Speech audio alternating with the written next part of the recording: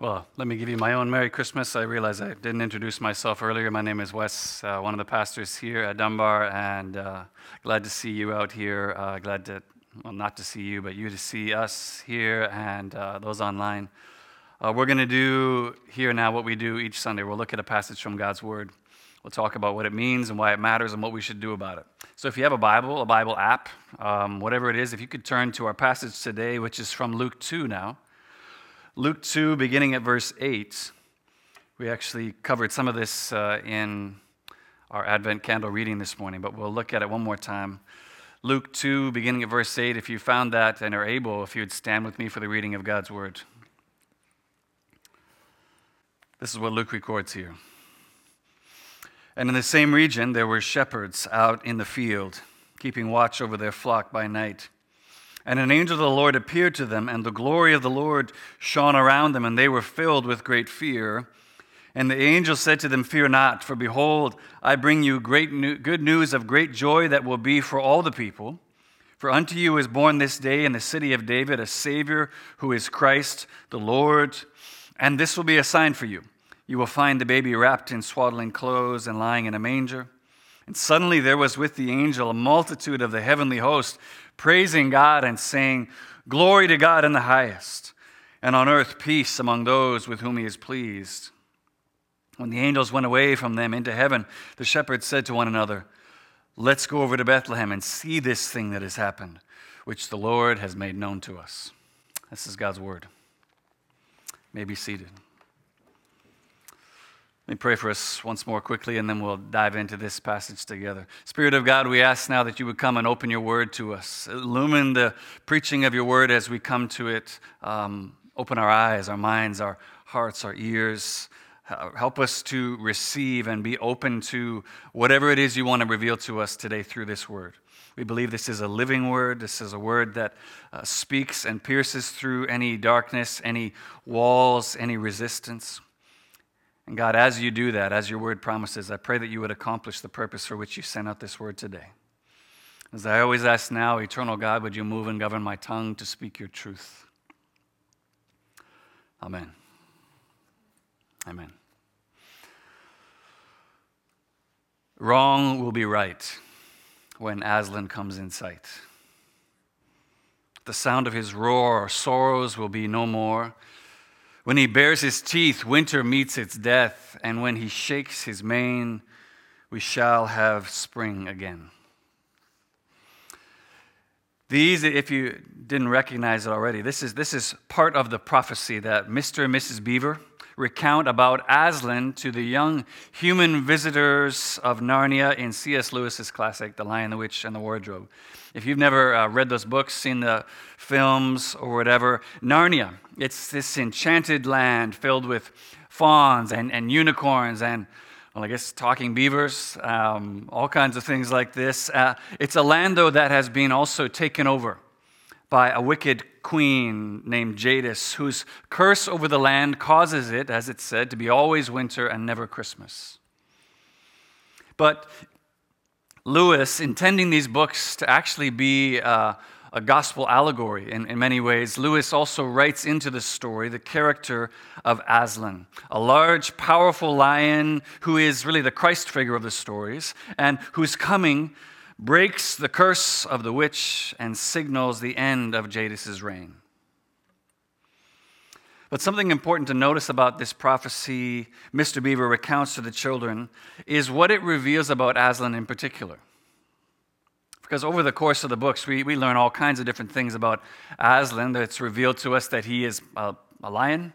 It's revealed at one point in another place that he also has a divine, magical nature. And also, at one point, Mr. Beaver even exclaims, "He's the king, I tell you." But if you think about it, all those things have to do with who Aslan is, whereas what this prophecy reveals in particular about Aslan has almost nothing to do with who he is and almost everything to do with the purpose of his coming. That is, the deliverance that he would bring about by his coming. So we've been going through this Advent teaching series over the last number of weeks, looking at these incredible angelic announcements about the birth of Jesus to various different people that are recorded for us in Luke's gospel. We began by looking at the announcement of the angel Gabriel to an elderly priest named Zechariah, that he and his wife Elizabeth were going to have a baby in their old age, and what that angelic announcement revealed about Jesus, their son who was coming, John the Baptist, what that revealed about Jesus was that he was coming. Next, and actually over the last 3 weeks, we looked at the announcement of this same angel Gabriel to Mary, Jesus' mother. And it showed, as he said to her, she would conceive in her womb and bear a son. And what that angelic announcement revealed was 3 things, actually. That Jesus would be human, the son of Mary, that he would be divine, the son of God, and that he would be the king, as Dave talked about last week, the son of David. This week, we're looking at one last angelic announcement from Luke's account of the Christmas story, from this relatively well-known passage in Luke chapter 2. It's well-known passage, particularly if you've ever watched Charles Schulz's classic Charlie Brown Christmas. If you remember near the end of the story, right, Linus gets up and just recites this passage verbatim. He just knows it offhand in response to Charlie Brown's desperate plea, would someone tell me what Christmas is all about? He recites this passage. And as we see clearly in verse 11, if you look with me there, what this last angelic announcement reveals about Jesus in particular is that he is a Savior. He is a Savior. For unto you is born this day in the city of David a Savior.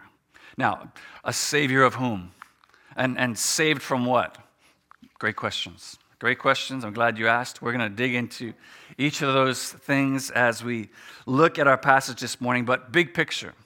Big picture, the most important thing to keep in mind about this revelation of Jesus, as Jesus later says of himself in Luke 19:10, is that while human, divine, the king, that all reveals who Jesus is, Savior reveals the purpose of Jesus coming.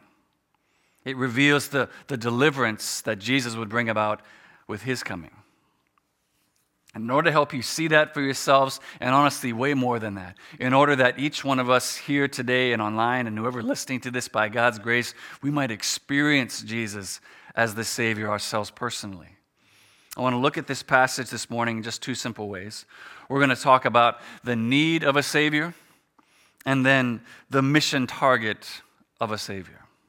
Okay? The need of a Savior, the mission target of this Savior. So if you close your Bibles, your Bible app, open them again with me. Follow along and as we look at this passage, Luke 2, beginning at verse 8. As we look at this last angelic announcement and consider all that it reveals about this baby born in a manger, both to those who first received this announcement 2,000 years ago, as well as all that it still reveals about him to us today. Okay, so let's look first of all at the need of a Savior. The need of a Savior. And just to begin, just to kind of get us into this, if you've noticed, if you've been with us over the last number of weeks, or you just know how these angelic announcements kind of go, you might have noticed there's a little bit of a pattern to how these things actually happen each time. The angel appears, whoever they've appeared to is terrified.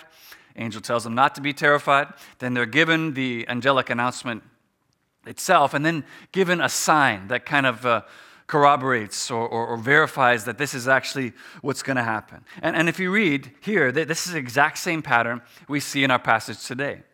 The one kind of major difference, however, being that unlike every other recipient of these angelic announcements, you might have noticed, the shepherds ask no follow-up questions.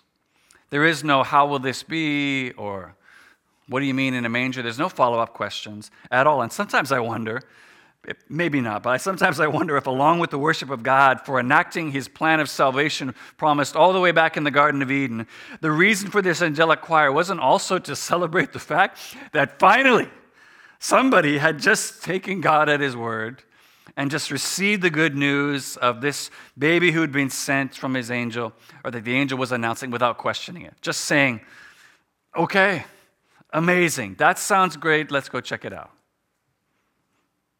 And hear me, that's not for a moment to suggest that being a follower of Jesus means we just need to shut up and don't ask any questions. Not at all. Absolutely. The questions are welcome and important. It's how we learn. But what I also know from firsthand experience as a father is just how good it feels when you do something for your children out of the goodness of your heart, the desire to bless them, and it's just received.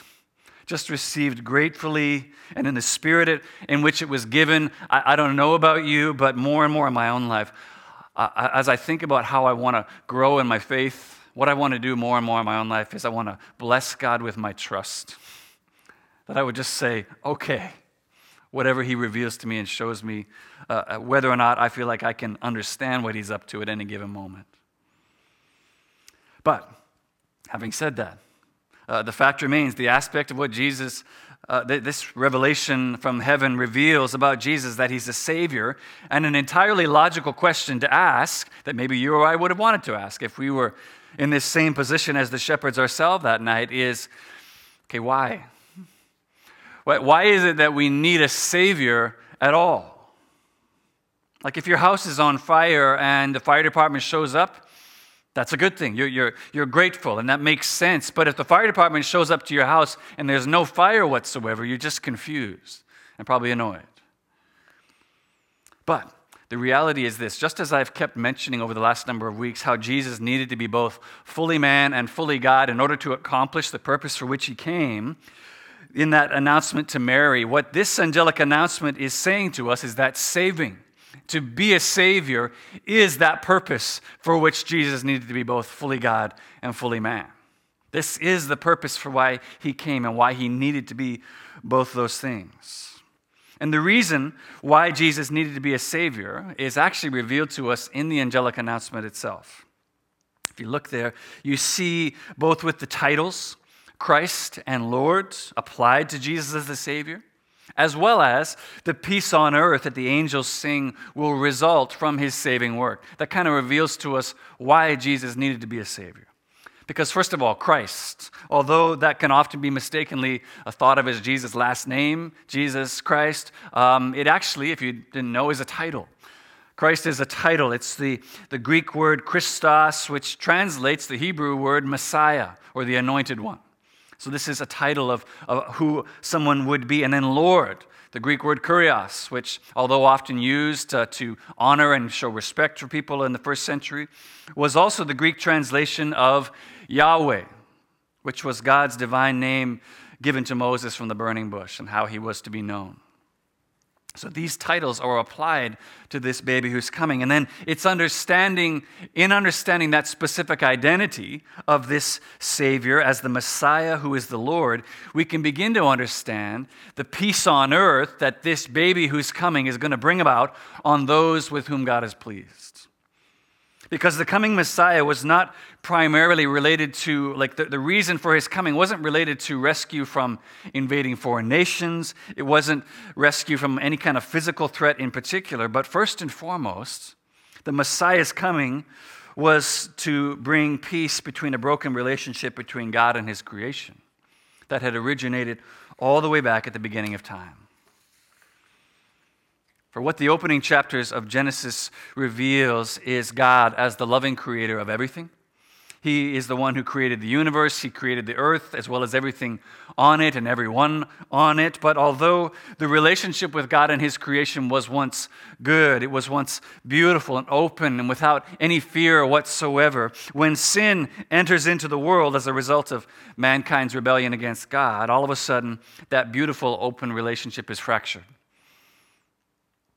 We became fearful and hostile, both of God as well as one another. Or to say it another way, using Lewis's kind of Narnia analogy or allegory, the springtime of God's good creation gave way to a cold, harsh winter of discontent.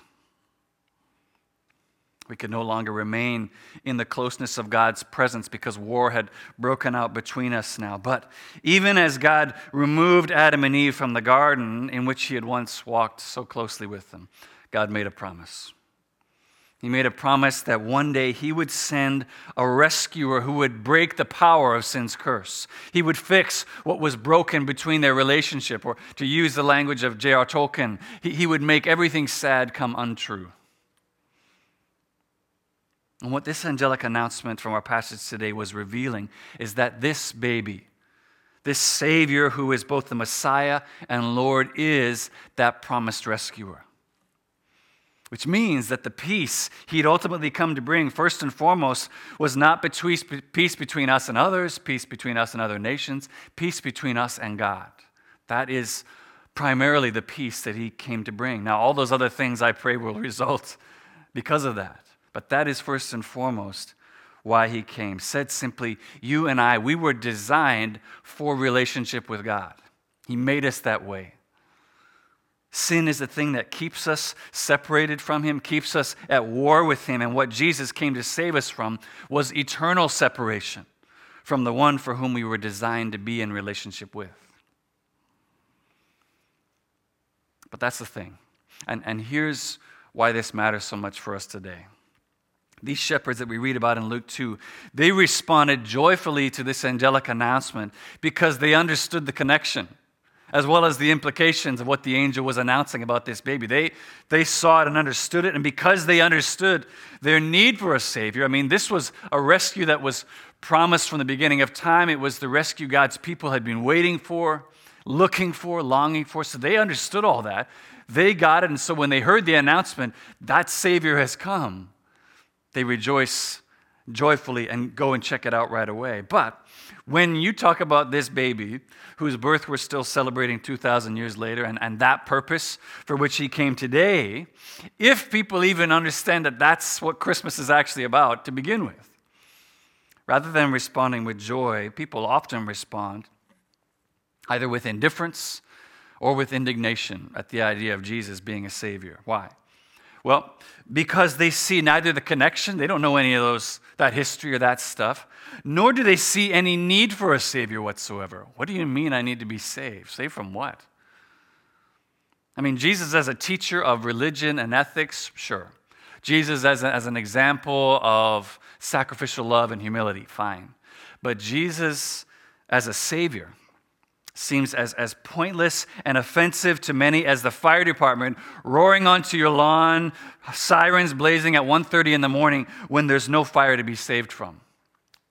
Just like, why? And yet, while the offer of a Savior to someone under no threat of danger whatsoever, yeah, undoubtedly it's meaningless, perhaps even offensive, certainly annoying. Although that's all true, sometimes the arrival of a Savior is the very thing that alerts you to a danger you weren't even aware that existed. Just the fact that a Savior shows up means there's something to be saved from. So yeah, sometimes the carbon monoxide detector, it's malfunctioning. Maybe the batteries are dying, whatever it is. Sometimes the dog is really barking at nothing. It's true, and that's annoying, it's frustrating.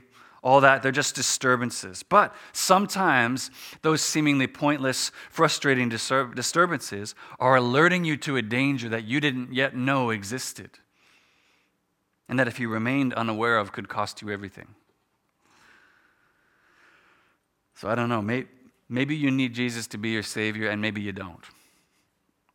But rather than just simply dismissing your need to be saved out of hand as irrelevant or offensive, maybe Jesus' presence as a Savior at all is worth at least the same level of deeper investigation you'd give to a carbon monoxide detector going off at 1:30 in the morning. Even if it's not the joyful exploration of the shepherds. The presence of a Savior may be revealing to you a threat and a danger that you didn't even yet know existed. I think it's worth at least that. Okay, so that's the need of a Savior.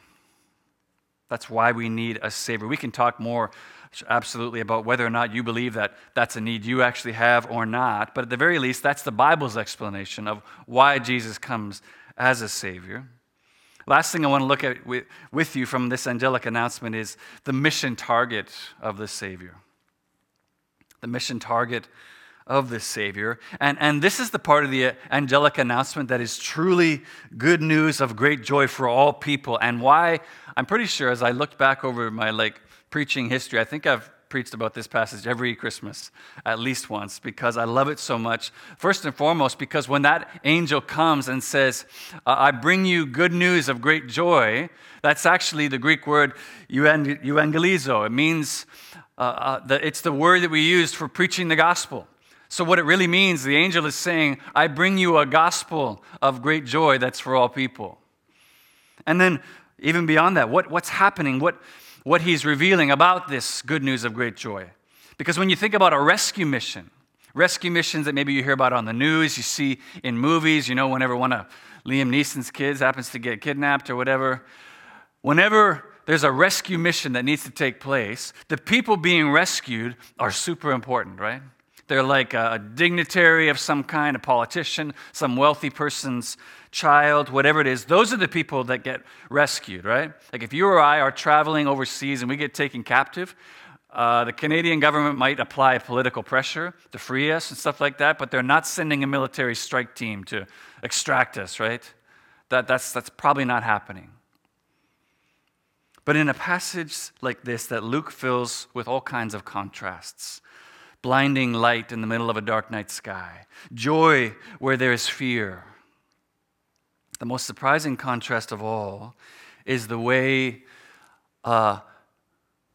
extravagant, overwhelming angelic announcement begins in this passage in verse 8 there with this, and in the same region there were shepherds keeping watch over their flocks at night. Now we read that and most of us think nothing of it. Right? If you grew up in church, you probably played a shepherd at some point in a Christmas play. Maybe you've seen kids playing these roles with, the bathrobes and tea towels on their head or whatever it is. We've seen that. And because we've seen that so much, most of us, we hear about this angelic announcement coming to shepherds and we don't think anything of it. It's cool. Wow, that's awesome. But it's a regular, normal, expected part of the Christmas story. But when you look back at the history in the first century and realize that shepherds were some of the most lowest, untrustworthy people in Jewish society at the time, it suddenly changes the picture for us. The nature of their profession as shepherds kept them from participating in corporate worship in the temple, so they were ceremonially unclean people. You couldn't be around them. They were notorious thieves. One commentator said they were those who constantly confused mine with thine. And they were also not able to give testimony in court. Their testimony was not seen as reliable.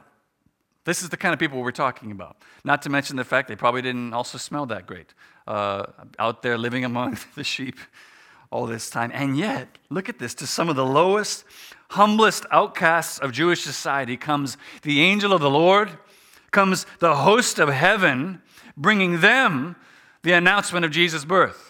Saying, look at this, verse 11, for unto you is born this day in the city of David a Savior, who is Christ the Lord. Unto you. And then they get their own birth sign. This will be a sign for you, specifically.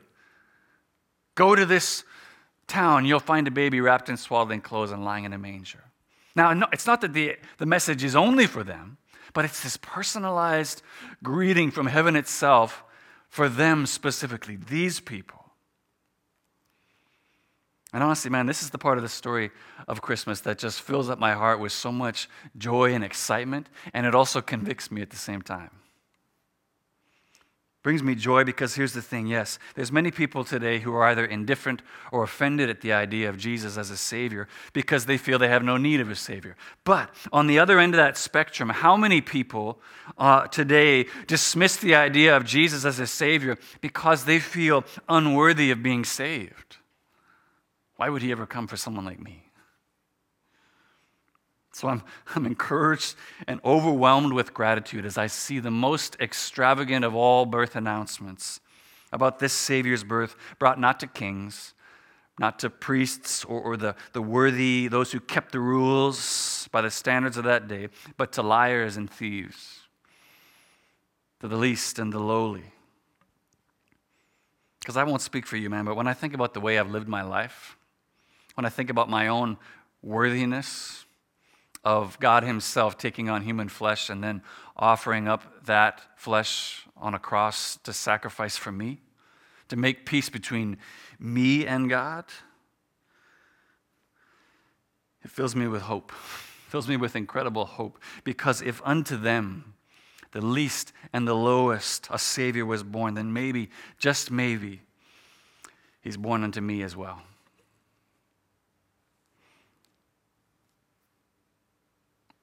But like I said, I'm also deeply convicted when I read this, because we don't necessarily have a great history as the church. As God's people in generally, as I think of myself, my own life individually, how many times have we been the ones who have caused someone, some community of people, to feel unworthy of the rescue that Jesus came to bring to all people? Clean up your life first. Stop doing that behavior, stop this, whatever it is, and then the rescue message is for you. We do the exact opposite of what God does. We kind of select who is worthy of receiving the message. In fact, thinking of this whole idea of Jesus' offer of rescue to the outcast, if you didn't know already, you just forgot. When Jesus talks about the Son of Man coming to seek and to save the lost, that passage that I referred earlier to in Luke 19, you know where that comes from? It's from the story of Jesus' offer of rescue to another outcast from the worthy of society named Zacchaeus.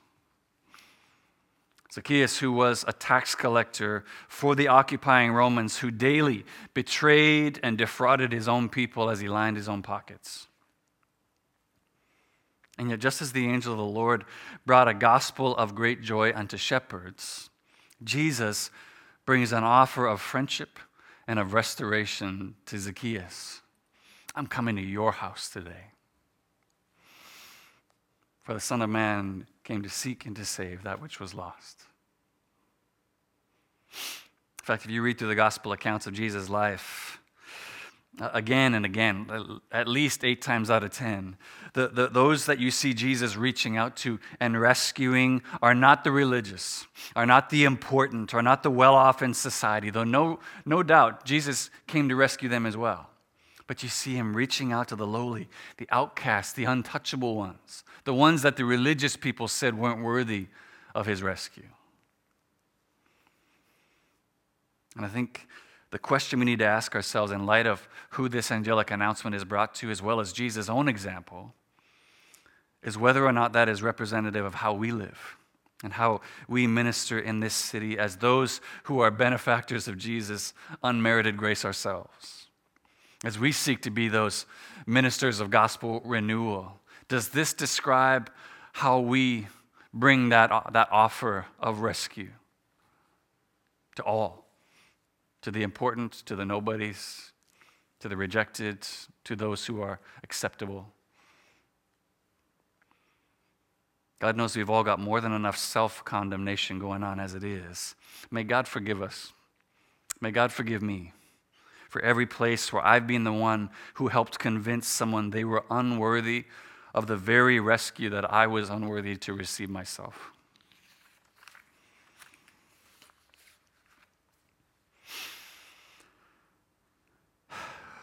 We've been given an incredible picture over the last 4 weeks of who this baby whose birth we're still celebrating 2,000 years later is. And now, through this angelic announcement we've looked at today, the purpose of his coming as well. Looking at that in particular. We've been given just an incredible picture in these angelic announcements. It's a revelation from God through his angelic messengers that continues to resonate, that continues to reverberate through the centuries, and which remains good news, remains a gospel of great joy even to this day. And it is for all people. And as we transition out of Christmas celebrations, because that's yesterday, right? We transition out of Christmas celebrations and into a coming year filled with so many questions, so many uncertainties still facing us. I pray that the revelation about Jesus' true identity, as well as what we looked at today, particularly the purpose for why he came as a Savior, would continue to have an impact and continue to have significance in our lives in the coming days and in this coming year. For some who perhaps are indifferent or hostile to the idea of Jesus as a Savior, my prayer for you today and in the coming days is that, like the shepherds, you'd be willing to at least investigate the offer of Jesus as a Savior. To consider the fact of whether or not the presence of a Savior at all isn't alerting you to a threat that maybe you didn't know existed yet. And for those who know their need of a Savior and have received this gospel of great joy for themselves, my prayer for you and for me is that our awareness of all of our unworthiness to receive this rescue would fill our hearts both with gratitude as well as a generosity of heart. Gratitude because we ourselves were unworthy, but also a generosity of heart to now basically take on the ministry of those angels ourselves and be those ones who proclaim that same good news of great joy to others, those who may be unaware that this Savior, who is Christ the Lord, was born unto them as well. Amen. Amen.